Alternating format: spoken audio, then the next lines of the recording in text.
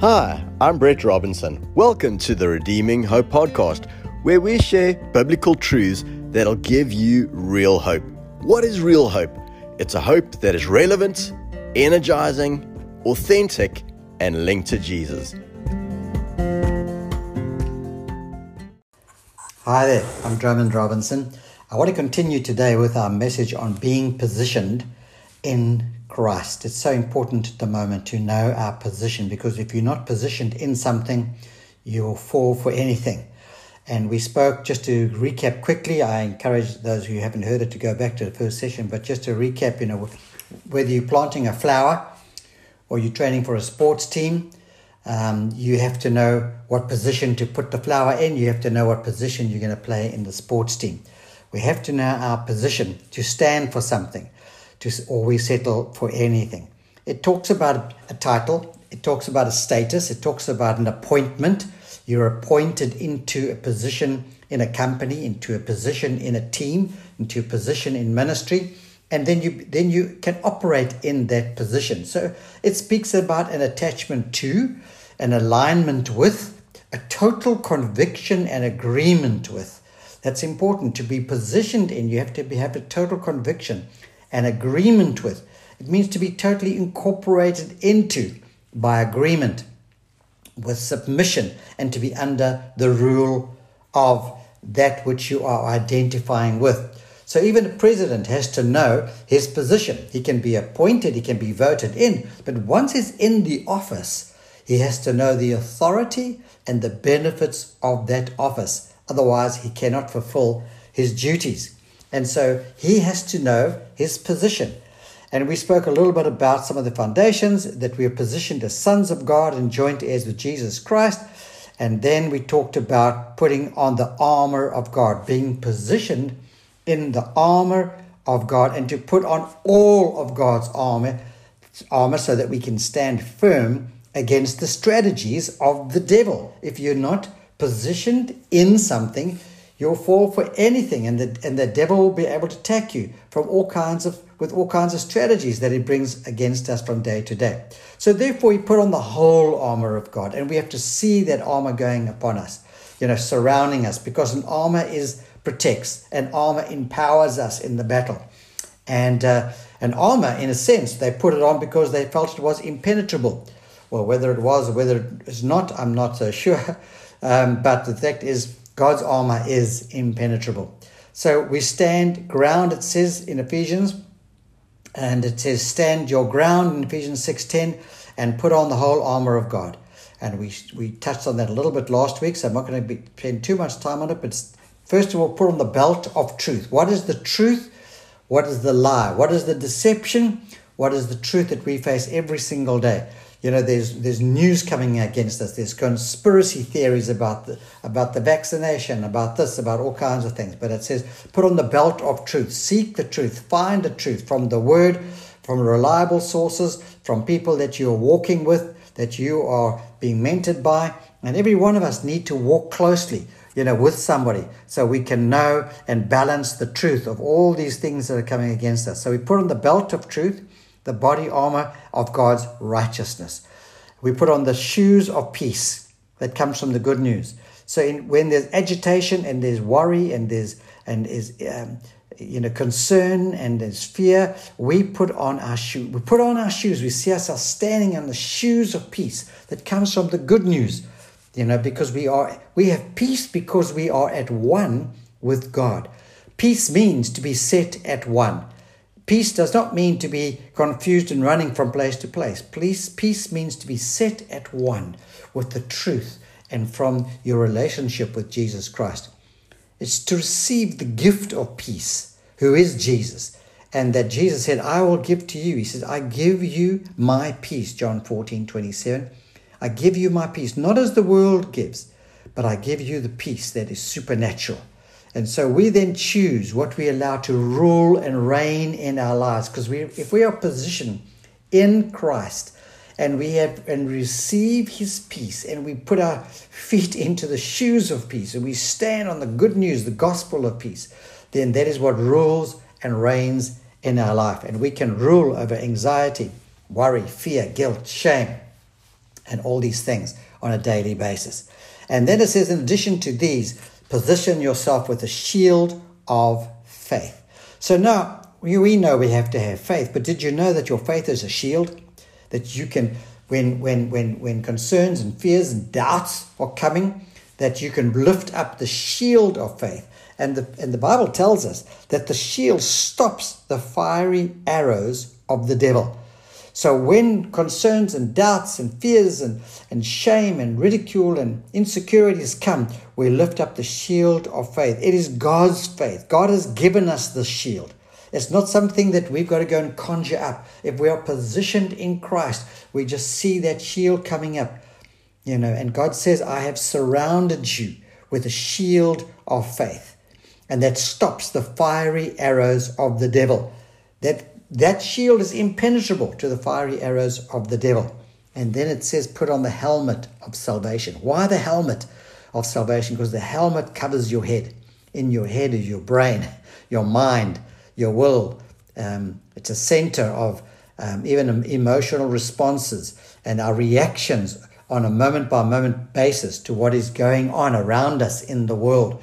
So when, once again, insecurities come, fears comes, doubts comes, and questions come from the enemy, to say, you're never going to make it. This is what's going to happen. You're going to fail. You're going to be destroyed. We put on the helmet of salvation that covers our head, covers our mind, and causes us to think according to the word of God. And then it says, take up the sword of the Spirit, which is the word of God, because we can repel anything that the enemy brings against us. We can repel anything that we see in the world system around us, and we are concerned about. We can repel it with the Spirit and the Word of God. We can say, God, when we feel fear, we can say, God has not given me a spirit of fear, but of love, power, and a sound mind. In all these things, I am more than a conqueror.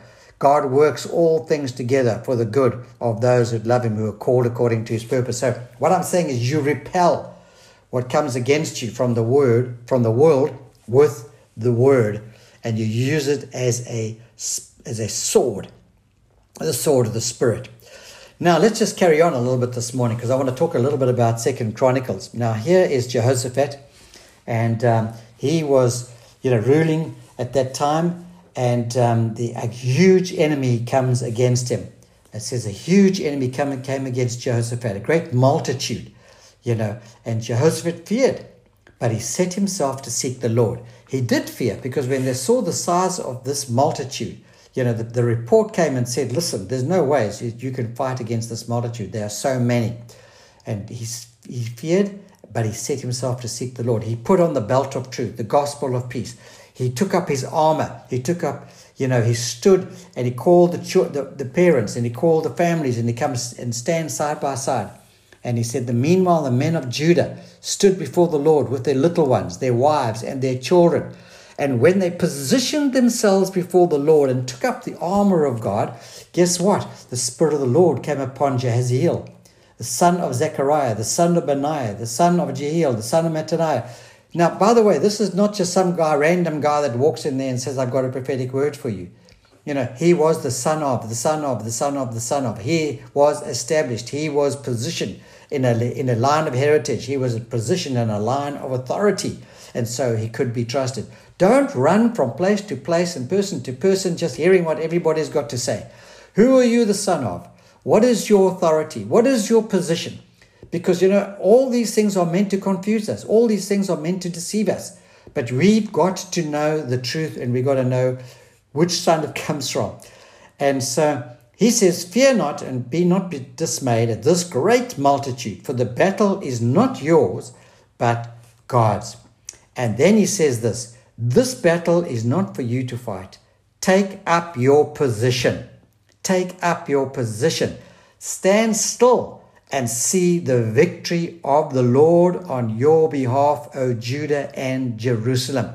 Do not fear or be dismayed. Tomorrow go out against them, and the Lord will be with you. I just love this. You see, take up your position. In the middle of all this, if they looked with their eyes at the size of the multitude, their eyes would, feed their brain with all kinds of thoughts as, that's it, we're done, we're finished, this whole battle is over. We're going to be crushed here. you see. But you cannot just look with your eyes, hear with your ears, and be influenced by that. You have to go back and position yourself in truth. What does God say? What is His word? And take up your position. And they said this to Jehoshaphat, take up your position, stand still. Sometimes we don't stand still. We don't sit still. We got to get up and spend time with the Lord. We got to hear His word. Man, we cannot go out into the world today unless we have stood still and sat still with the Lord, meditated, hear His word to us. This day, this is what you will do. This day, I have provided my angels to have charge over you. This day, you can declare, the Lord is my shepherd. I shall not want. What is your declaration for this day? Don't worry about tomorrow or the next day. That will take care of itself. Let's overcome and let's take up our position this day. And then Jehoshaphat bowed down with his face to the ground, and all Judah and the inhabitants of Jerusalem fell down before the Lord, worshiping the Lord. Wow, what were they saying? Lord, we're positioning ourselves in you. You are going to rule and reign over us. You are going to rule and reign over us. And then they stood up, and when he had taken counsel with the people, very important to have the right kind of counsel, he appointed those who were to sing to the Lord and praise Him in holy splendor. And they went before their army, saying, give thanks to the Lord, for His steadfast love endures forever. That's all they did. They marched out against this army with the singers ahead, the guys with the weapons behind. And the singers said, give thanks to the Lord, for His steadfast love endures forever. Over and over and over and over. And to all the people who were singing together, give thanks to the Lord, for His love endures. Or give thanks to the Lord, for His love endures. Over and over and over. So, positioned as the children of God going against the enemy of God. Because, it's not just, the enemy is not just coming against you, but it's coming against who God is in you. And it's not the size of our enemy that we have to declare. It's the size of our God that we declare against the face of the enemy. They're coming against the very truth, the very peace, the very righteousness, the very order, the very government of God. And we stand against it. So I mentioned earlier, especially and more so in the previous podcast, that we are positioned in sonship. Now, something really interesting that I saw, is that when Jesus was beginning His ministry, as He started His ministry, we read in Luke chapter 3, He went into the waters of baptism. And, John didn't want to baptize Him, but He said, you must baptize me. And He went and He baptized Jesus. And now all the people were baptized. And when Jesus also had been baptized, was praying, the heavens opened, and the Holy Spirit descended upon Him in bodily form, as in the form of a dove. So a dove came down from heaven and sat on Jesus. And then a voice came from heaven that said, you are my beloved Son. You are my Son, whom I love. With you I am well pleased. Luke 3:22. You see, although Jesus was born as a child of God supernaturally, by the birth of the Holy Spirit, immaculate conception, he knew that. But when he gets to the point of his ministry, something is established. He is repositioned again by a voice from heaven coming, and out of when he comes out of the waters of baptism and says, you are my Son. We need to be established. To be in ministry, you've got to be established. To be in business, your children need to be established. Every single day, we need to be established, and we need to know our sonship, with whom I am well pleased. But then, it says, that Jesus began His ministry at the age of 30 years of age. But then it says He was drawn into the desert. And Jesus, full of the Holy Spirit now, returns from the Jordan and was led by the Spirit for 40 days into the wilderness to be tempted by the devil. He ate nothing in those days. And the devil then comes and says to him, this is so powerful. The devil comes to him, and these are the words he uses. Don't forget, in Luke 3, he was established in sonship. Here we are now in Luke 4, verse 3. And the devil comes and says, if you are the Son of God, if you are. Isn't this, the devil even tempts Jesus. He comes and says, but if you are the Son of God, tell the stone to become bread. You're so hungry, just command the stone to become bread. And Jesus said, it is written, man shall not live by bread alone, but by every word that proceeds from the mouth of the Father. But he questions his sonship. And today that is what is happening. Our sonship is being questioned. Then the devil takes him up onto a high tower and says, if you will worship me, I will give you all the authority of the kingdoms of this world. If you will worship me. And Jesus says, it is written, you shall worship the Lord your God, and him only shall you serve. You see, that's a positioning. I will worship the Lord my God, and only him will I serve. I'm not going to worship the kingdoms of this world. I'm not going to allow myself to be moved by corruption, by money, by finance, by the wealth of this world, by the lust and the greed of life in this world. I'm not going to worship it and sell my soul to it and even put my marriage, perhaps, and even my family on the altar of sacrifice so that I can attain the riches of this world. I'm not going to do that. I am going to serve the Lord my God. But that was not the end of it, The devil then led him to a high point and said, again, if you are the Son of God, throw yourself down from here, and the angels of God will protect you. But Jesus wasn't going to be moved by that. He knew he was the Son of God, and he said, you shall not tempt the Lord your God. And when the devil had ended every temptation, he departed from him. He departed. And you know what? If we will stand positioned as in the truth of our sonship and of our authority and of the benefits of our appointment and our positioning in Christ, we will be able to overcome. Being positioned is an unwavering conviction that we have been called to and that we dwell in the presence and the shelter of God.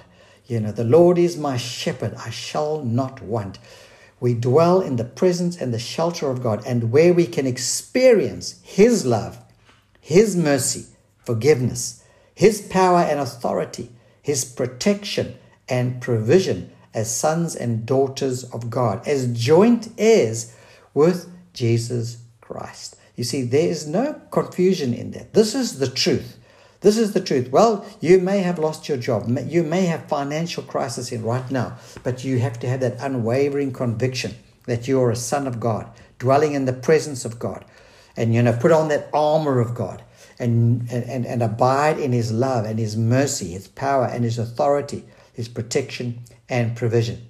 I just thought many years ago, Lynn and I, we were ministering in America, and we went to the White House. One of the things that we did, on our day off, and thought we would walk right into the White House. Well, of course, there was a 4-hour line extending all the way around the White House, standing in the hot sun, with no food and no drink. By the time we got too close to the door of the White House, I was famished and was about to leave. But of course, then I saw people walking in and out of a separate door, not the line we were in, but a separate line. They were just parking, walking, opening the guards opened the door for them, the gates for them, and in they walked. And I thought, can you imagine if I could bump into one of those guys? And I said, who are you? And he said, oh, I'm the son of the president. And I said, really? Where do you live? And he said, I live in the White House. Oh, what are your benefits? Well, I can come in, I can come out, I have a meal and the table is set before me. We have lovely meals, we have lovely juices, there's a huge kitchen with 42 fridges in it. That was my imagination going. But all the benefits of the president, his father, the president, would be aligned unto him. There wouldn't be a doubt in his mind. If I said, well, are you sure you're the president? No, he said, I'm the president's son. Or are you sure you can go into the White House? Well, can you imagine if he said to me, no, I'm not sure. Every time I come here, I've got to grovel on the ground and walk up to the guards and say, please, when you look at my ticket, I think I'm the president. We have to know our position. Got to know our sonship. He would be totally convicted. He would be totally at peace. He'd be totally at rest. And if he faced a challenge, he would call on all the authority and the benefits that the presidency conferred upon him and his family. Well, I tell you what, we are sons of the Most High God. We are sons of the God who created heaven and earth. This is his kingdom that we live in, that we dwell in. When we have a challenge, we call on the benefits of our sonship in the kingdom of God, of our Lord and Savior. You know, the enemy will try to confuse us. He will say, are you really a son of God? You know, he will question your position so that you can then fall back into fear, into anxiety and worry. And of course, it's called a desolate spirit. He wants you to feel desolate. He wants you to feel, abandoned. He wants you to feel not supported. He wants you to feel that you don't know whether you're going to cope. Well, that's a lie. And that's a deception that the enemy works in. We've got to take up our position and stand in the truth of who God has appointed us to be as sons and daughters, children of God. We are the body of Christ. We are sons not just of a president, but of the God of all creation.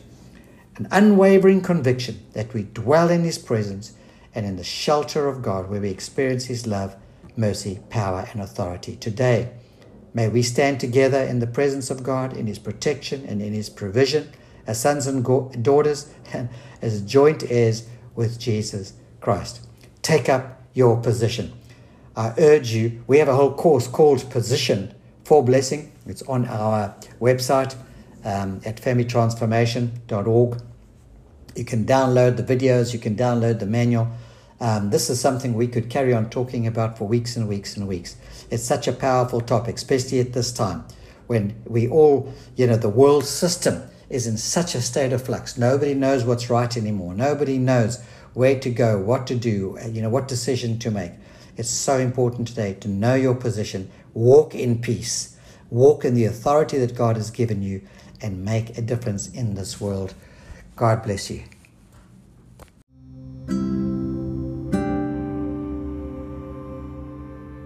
Thanks for tuning in. I pray that the message of God's Word will build your faith and develop a hope that is so strong it's like an anchor for your soul. Go ahead and subscribe, and why not share the message with a friend?